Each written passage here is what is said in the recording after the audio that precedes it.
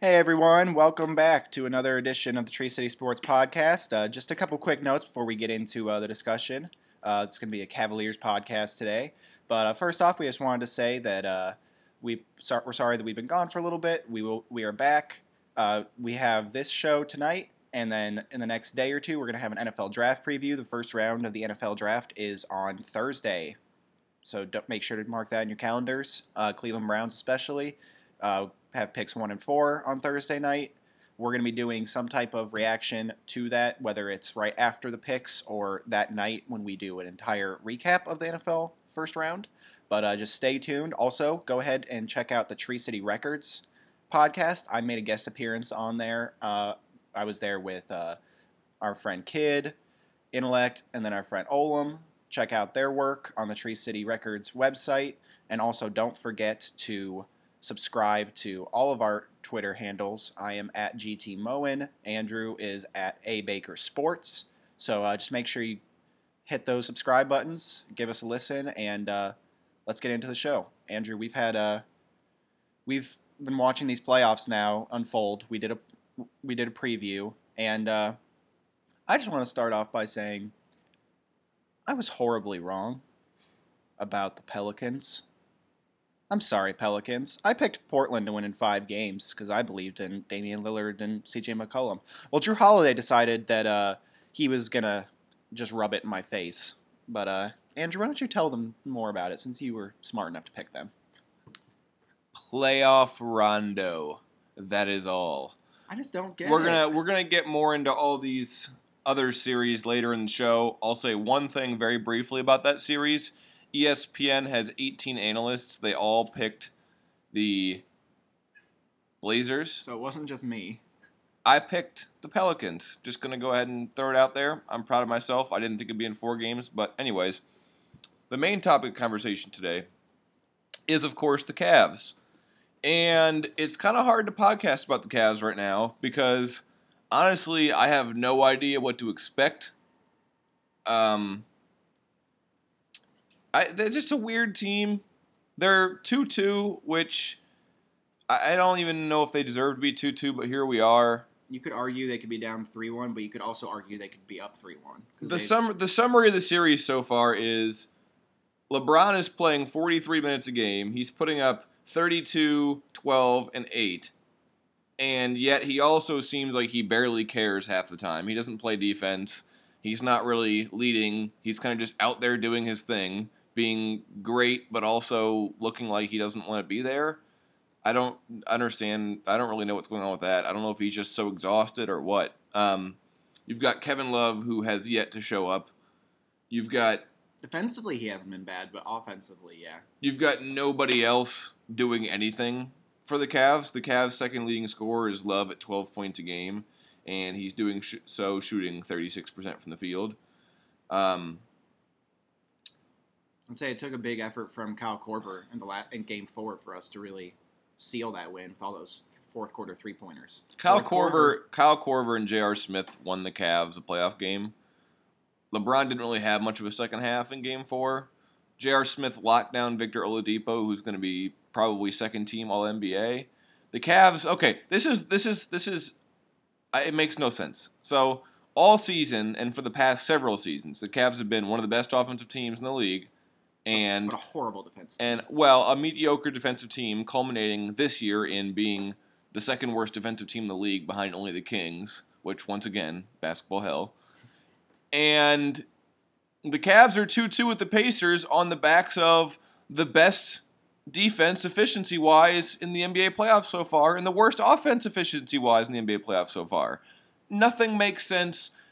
I honestly don't know really what to make of any of this, because it just makes so little sense that I think it's impossible to predict what's going to happen next game, next series, next quarter, next play. Yeah. I have no idea. I mean, I think the most obvious answer is right in front of us.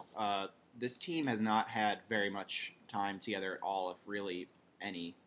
Because when we made all these additions, Kevin Love was out, and then Kevin Love came back, Rodney Hood got hurt, George Hill got hurt, George Hill is hurt again. We don't know his status yet for Game 5. He was out for Game 4. And Calderon did do a serviceable job, but at the same time, he's 36 years old. You don't want to lean on him too heavily. I just don't get what's happening. It seems like I'm watching the offense and like they'll think that one player is going to be there and they'll just throw it out of bounds. It is so infuriating to watch because you'll see the movement, some of it early in the game, and then later in the game when the Cavs have built that lead, especially the last two games, the Cavs have built double-digit leads going into the second quarter or into the second half.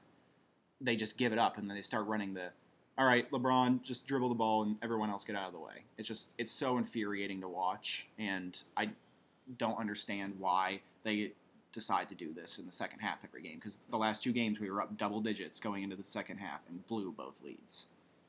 Yeah, well, LeBron ISOs are way up, even from their standard high amount in the regular season. I think you're right. This shows an obvious lack of cohesion, considering Game 1 of this series was the first game since the trade deadline that the Cavs have had every player in the rotation healthy. And now, of course, George Hill is hurt. He missed Game 4. There's just no cohesion. There's no system. There's no familiarity. There's nothing to fall back on when the game gets tight. They just have to basically hope LeBron can score or someone else pulls off a miracle, because the offense has zero flow. They're playing so slow that Indiana is basically able to just sit back and wait for whatever happens. It's not like the Cavs are surprising anybody with any play ever. And they have a good defense too, Indiana does. And again, like, they've been swarming. It's not to take away from the Pacers, because you got to give the Pacers a lot of credit. The Pacers are one of those teams where their ceiling isn't that high. If the Cavs are going to play at their best or anywhere near it, they're going to beat the Pacers. But the Pacers are a team that plays well together, has enough playmaking, not a lot, but enough. They rebound well, they defend reasonably well, and they play really, really hard and really consistently. So, if the Cavs don't play well, or if they have a quarter where they basically just decide they're not going to do anything like LeBron does sometimes, like the third quarter of every game in this series, the Pacers are going to take advantage. The Pacers are a consistent team. They're not a great team, but they're a team that, if you're not playing well, they will take advantage of it. And that's what we've seen just on and off in this series. The Cavs will get a lead in the first half, then they'll come out in the third quarter, and LeBron doesn't feel like scoring, or there's no offensive rhythm. Horrible. Yeah, and the Pacers take advantage of it. This has not been a good series for Ty Lue. No, I think all these different rotation adjustments that he's tried to do. I mean, I've been the biggest Jeff Green fan that you can imagine. Jeff Green needs to not play as much as he's been playing. He's not hitting any of his shots. People literally will just leave him alone and rotate off of him. He'll take wide open threes and miss them. He's a good defender, but I think at this point, Korver needs to be in there over Jeff Green, and they need to go a smaller lineup, because Korver is not the best defender, but he at least tries hard. He gets those hustle plays. He had one of those in the last few games where he was diving on the floor, getting loose balls. He does the right things. He's a good team defender, not a great individual guy. He spaces the floor for LeBron, which, as we all know, and Andrew said many times, 4 shooters and LeBron on the court is the best offense the Cavs can throw out there, which means putting Love at the 5 and doing everything else that way. But Jeff Green, we need some more offense, which you wouldn't think you would say at the beginning of the series. But our defense has been playing well, and a big part of that is because of our new additions, but also they're not giving us much on the offensive end. And I think part of that is a lot of them, I think, are afraid to take shots. But when you're playing for LeBron, he wants you to take those shots. When he passes you the ball, he doesn't expect you to just give it back to him right away. I think that's what makes him frustrated about this series. No one seems to be willing to take the initiative of, okay, LeBron, you need some help, I got your back. It seems like they all are afraid to shoot. It seemed like Game 4, they kind of broke out of that a little bit. Jordan Clarkson had 12 points in the second quarter. Hood even started to be more aggressive. Yeah, so in my opinion, the Jeff Green thing is very true. I think Jeff Green's a versatile player, and he's a really solid bench piece this season.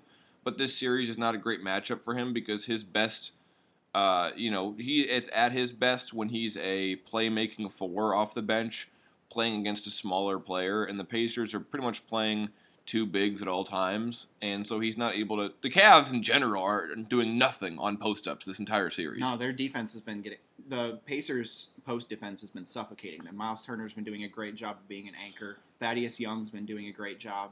Good luck moving Domantas Sabonis off of anything. And Sabonis has He's been a tank. fantastic. He had what did he have 19 points last game? Yeah, I'm a big fan of Sabonis in general. So if you're looking at Jeff Green, he's shooting 29% from the field and 22% on threes this series.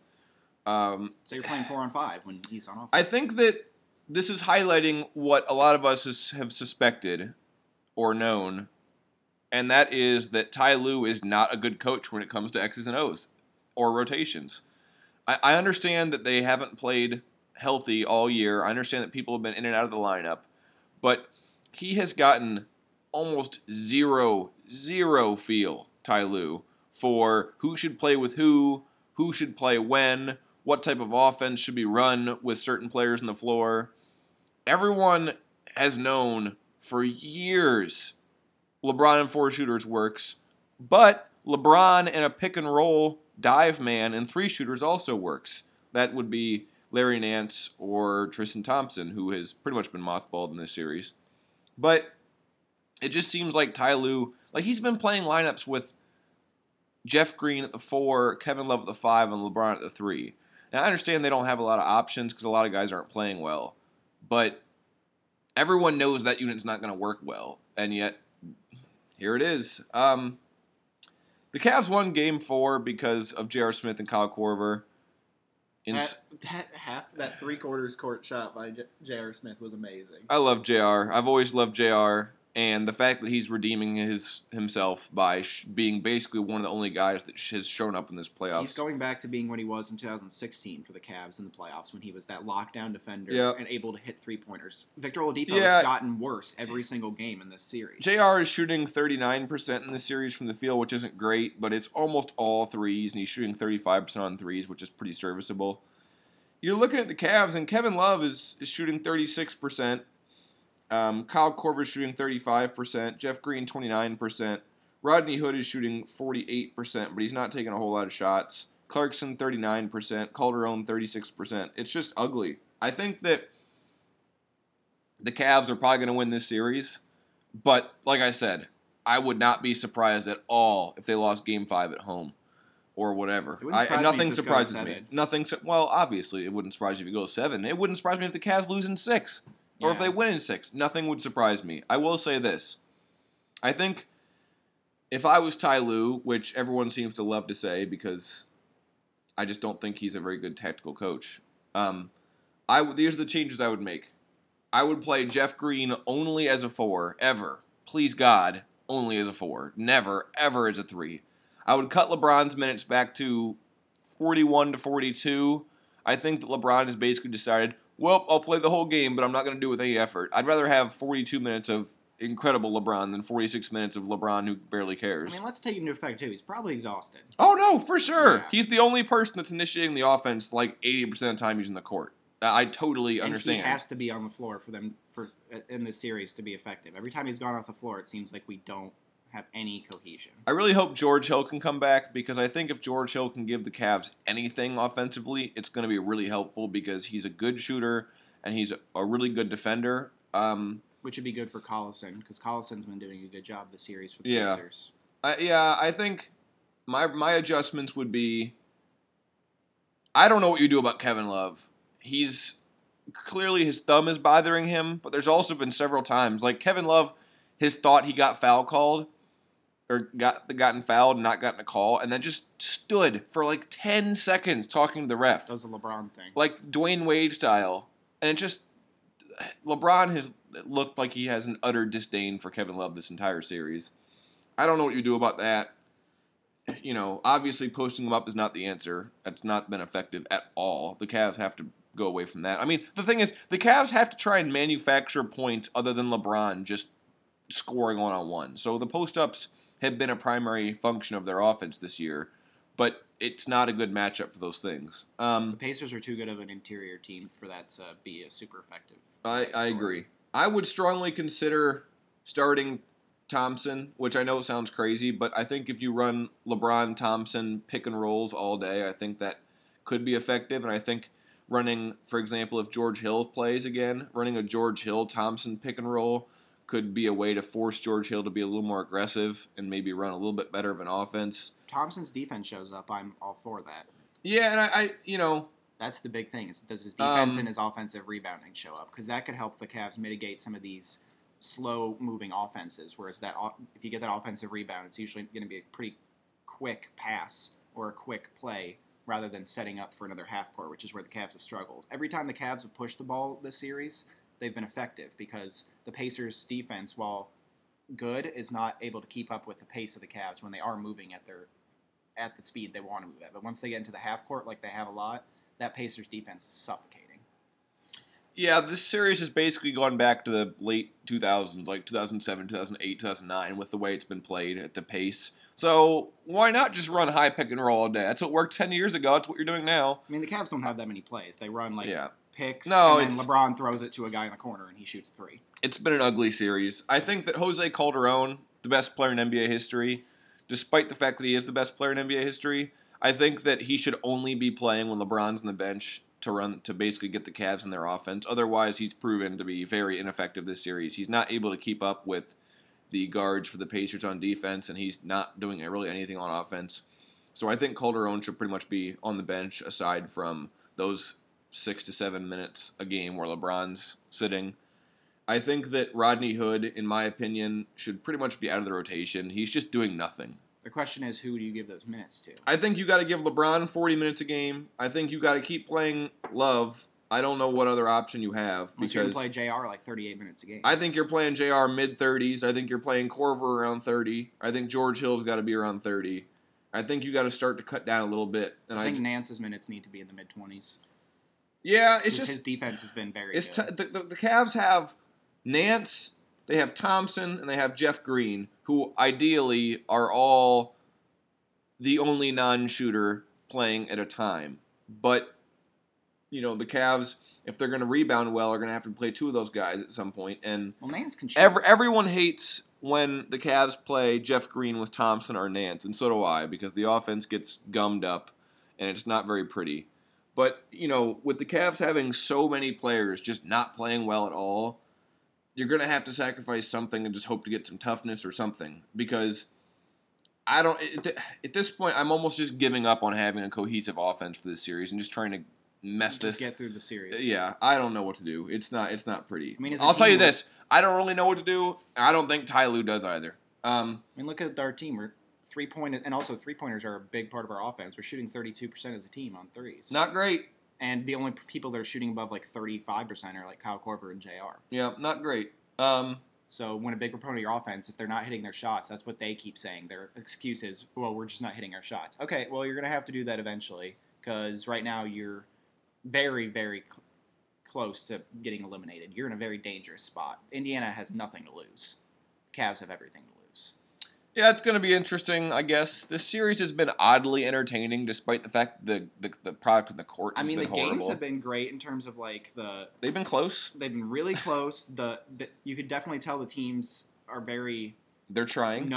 They're very familiar with each other too. You can definitely see that they've played each other now 8 times this year, so it's going to be great last 2 or 3 games, however long it takes. But Cavs need to figure something out. Yeah, either way, we're going to see what happens. Nothing would surprise me. The rest of the Eastern Conference has been, I don't know. It's been interesting, I suppose. I've enjoyed watching the East Conference more than the West. Yeah. The 1 seed, 8 seed matchup, which the Cavs-Pacers series winner will play in the next round, is Toronto-Washington. Toronto won the first 2 games at home. Washington's won the next 2 at home. So I don't really know what to make of that. This is pretty much what we said before the series. We think Toronto's going to win because we don't think Washington's consistent enough to show up every night. I've been, I don't want to say impressed with Washington because they've always had this talent and it's been years of, is Washington going to show up? And they've kind of showed up. Wouldn't surprise me if they beat Toronto because they have as much talent. I would just be... I hope they I do. just don't expect Washington to show up to win 4 games in the series. But, if Washington pulled it out and the Cavs pulled it out, the Cavs... That tough road we talked about over and over about what's the easiest way to get the Cavs to the Eastern Conference Finals or the NBA Finals. Well, if you don't have to play Toronto and Philly potentially, that's a good way to start. Yeah, I would agree. I mean, Washington and Toronto are similar talent-wise, but we all know Toronto's better coached, and they've been better all year. There's a reason it's a 1-8 matchup. The way the Cavs been playing, I'd be afraid right now to play Toronto. Yeah, I think Toronto's a better matchup for the Cavs, but with as dominant as Kevin Love has been against Toronto, and with the way he doesn't look the same at all right now, I think that could be a concern because the Cavs basically relied on Love and LeBron just lighting it up to beat Toronto, and if Love's not going to light it up, then where are you at? But that's a discussion for another day after those series are over. Yeah, after the first round. Philly-Miami has been a lot of tension, a lot of little confrontations, a lot of entertaining basketball, but end of the day, Philly's better than Miami. They're up 3-1. I think they're going to finish that series out, most likely in 5, but either way, I think Philly's winning that series. Not a whole lot to say there. Boston-Milwaukee is an interesting series. It's 2-2. Again, Boston is so unhealthy, but they're just, scrapping it together. Has that been both teams winning at home, both games? Or was it a split? It was a split. See, that gives me more interest than the Toronto-Washington series. Because honestly, it a split? I might be wrong about that. I don't know. Either way, let's double-check that, because I think that is important, because the Toronto-Washington series, you can't really put your finger on, because they both won their game. All of them won their games at home. So winning your games at home, that's great, but that's just holding home court. Yeah, it's been home team won all 4 in that series. But yeah, I don't know. I mean, it's either way, whoever wins that series is going to lose to Philly the next round. I picked Milwaukee. So it is what it is. Milwaukee Middleton has been doing really well, and Jabari Parker's been doing a good job. Yeah, it is what it is. We'll see who wins that series. I think either of them is losing to Philly. The West, Houston's taking care of Minnesota. Minnesota had a good game 3, and they got their home win in the series. It's going to be a gentleman's sweep, probably. Houston outscored Minnesota 50-20 in the third quarter last night.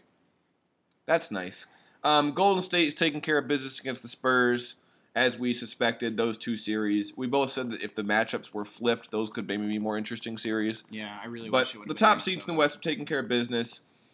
The series that's interesting right now, 3-1 Utah over OKC. I picked Utah in that series because I just don't trust OKC to run a good offense. Carmelo has been horrible, which a lot of people are making fun of it, and it is entertaining, but it's also kind of sad. I mean, Melo used to be one of the best scorers in the NBA for his whole career, and it's just the bottom is just falling out. He's a Hall of Famer, I think. He's definitely a Hall of Famer, but yeah, he was such an underappreciated player for a lot of years. I always told people when he was with New York, like, they brought best players in the league. What about Carmelo Anthony? And they're like, well, he plays for the Knicks. Like, well, he's actually might be the best pure scorer in the league. He was for a period. But yeah, Oklahoma City he hasn't been. Obviously, Carmelo's been terrible. Oh, and Russell Westbrook. Russ has not been shooting well, which is his mantra. But at the same time, he's not. And then Paul George is not stepping up and providing that second scoring load. So, yeah, Utah's one of those teams where if you don't play well, you're gonna lose. Utah's kind of like a better version of Indiana in a sense. They're tough, they're physical, they play smart. If OKC has, I think, arguably more high-end talent in this series, but OKC's not deep. They don't run a very good offense. OKC is almost like the Cavs, except they have Russell Westbrook instead of LeBron. Utah has done a really good job this year of adjusting to the personnel that they had and really building a good their best defense in the NBA for the entire season. And now with Donovan Mitchell and Derek Favors both putting up great numbers, because Favors doesn't have to do a bunch of the defensive responsibilities with Gobert. Utah's going to be scary for Houston next series. I think looking at Utah-Houston is going to be a great series in the West, second round. Best defense against best offense. You're also looking at the other side of the West. Golden State is going to play New Orleans, which, like you said in the intro to the podcast, the Pelicans dominated Portland. Portland was the favorite in this series. They were the home team in this series. New Orleans won both games in Portland and then finished off the sweep. I think this is one of the most shocking results of a series we've seen in the NBA in a long time, just in terms of how it played out. I think going into the series, I said that the matchup itself was a bad matchup for Portland and that it was going to be a close series one way or another. But to see New Orleans just dominate like this is pretty shocking. Drew Holiday came back in full force. I mean, he has always been underappreciated in the NBA because of his injuries. He played on some middling teams in Philadelphia before he came to the Pelicans. he got that big contract, and everyone was criticizing the Pelicans for doing that. Him and Anthony Davis last game had over 80 points. 88 points. Together. The most by teammates in the history of the NBA playoffs. And not only is he scoring, which is something he was never known for, he is playing absolutely amazing defense, whether it's playing on McCollum or playing on Lillard. And then having Rondo being playoff Rondo, they are suffocating that backcourt, they did suffocate that backcourt, which was obviously the biggest strength that Portland had. They had 2 all-star level guards, but if you're getting shut down, the rest of your offense is just nothing. Yeah, New Orleans 4 players have been dominant. Anthony Davis is averaging 33 and 12 on 58% shooting. Whoo, good luck. Drew Holiday is averaging 28, 7 and 4, 57% shooting. Nikola Mirotic, 18 points, 10 rebounds a game, 57% shooting. Playoff Rondo averaging 11 points, 13 assists and 8 rebounds a game in that series. And he's shooting like almost 50% from the field. Those 4 guys absolutely dominated this 4-game series. And like I said, the matchup wasn't good for Portland, but not only was the matchup not good, New Orleans is legit. I think it's awesome for Alvin Gentry, who I think has been a pretty good coach for a long time and never really been considered as such. Yeah. If Steph Curry's not fully healthy, it's going to be a long series. The Pelicans can really, really give the Warriors trouble. That could be a 6 or 7 game series. Just like the Blazers, the Warriors have no one to match up with Anthony Davis. No one really has anyone to match up with Anthony Davis. But at least some teams have people that can try it, like Clint Capella could for Houston, for example. Draymond Green can't guard Anthony Davis. Kevin Durant can't guard Anthony Davis. Zaza Pachulia sure as hell can't guard Anthony Davis. And I think Drew Holiday can effectively harass Steph Curry. I'm a believer in the Pelicans, as crazy as it is, because some of these guys are cast-off parts. Drew Holiday hasn't been healthy in a long time. No one thought Rajon Rondo had this in him. No. Nikola Mirotic has never really been that good a player before. He's been a decent bench player, but he's not been an 18-10 guy. He's exploded in New Orleans. Yeah, it's just a lot of credit to Alvin Gentry for taking these pieces and molding this incredible That team's just fun to watch, too. Yeah. They got fastest pace in the NBA. Yeah, and their defense has been good, too. So, I mean... Yep. You got to give them a lot of credit. I think the second-round matchups in the West are going to be awesome, and they're going to be entertaining as hell. Oh, yeah. For now, let's just hope the Cavs can get past the Pacers and find some way to improve once they play Toronto or Washington next round. It's been weird, the NBA playoffs so far, but they've been entertaining. It's pretty much all you could have hoped for as an NBA fan so far. Like Graeme said in the preview, we're going to have our NFL draft preview coming out either Wednesday or Thursday. The draft is Thursday night, or starts Thursday night, rather. So be on the lookout for that. Until next time, check out TreeCityRecords.com. Check out Tree City Records on Twitter. We'll be back later in the week with our NFL Draft Preview podcast, as mentioned, and probably some more NBA depending on what goes on in the next few days. Yeah, hopefully the series and the next few days, and we can do more of an overview and then look into the second round. Yeah, and hopefully the Cavs are playing in it. Alrighty, until next time, I'm Andrew. And I'm Graeme. Talk to you guys soon. Peace.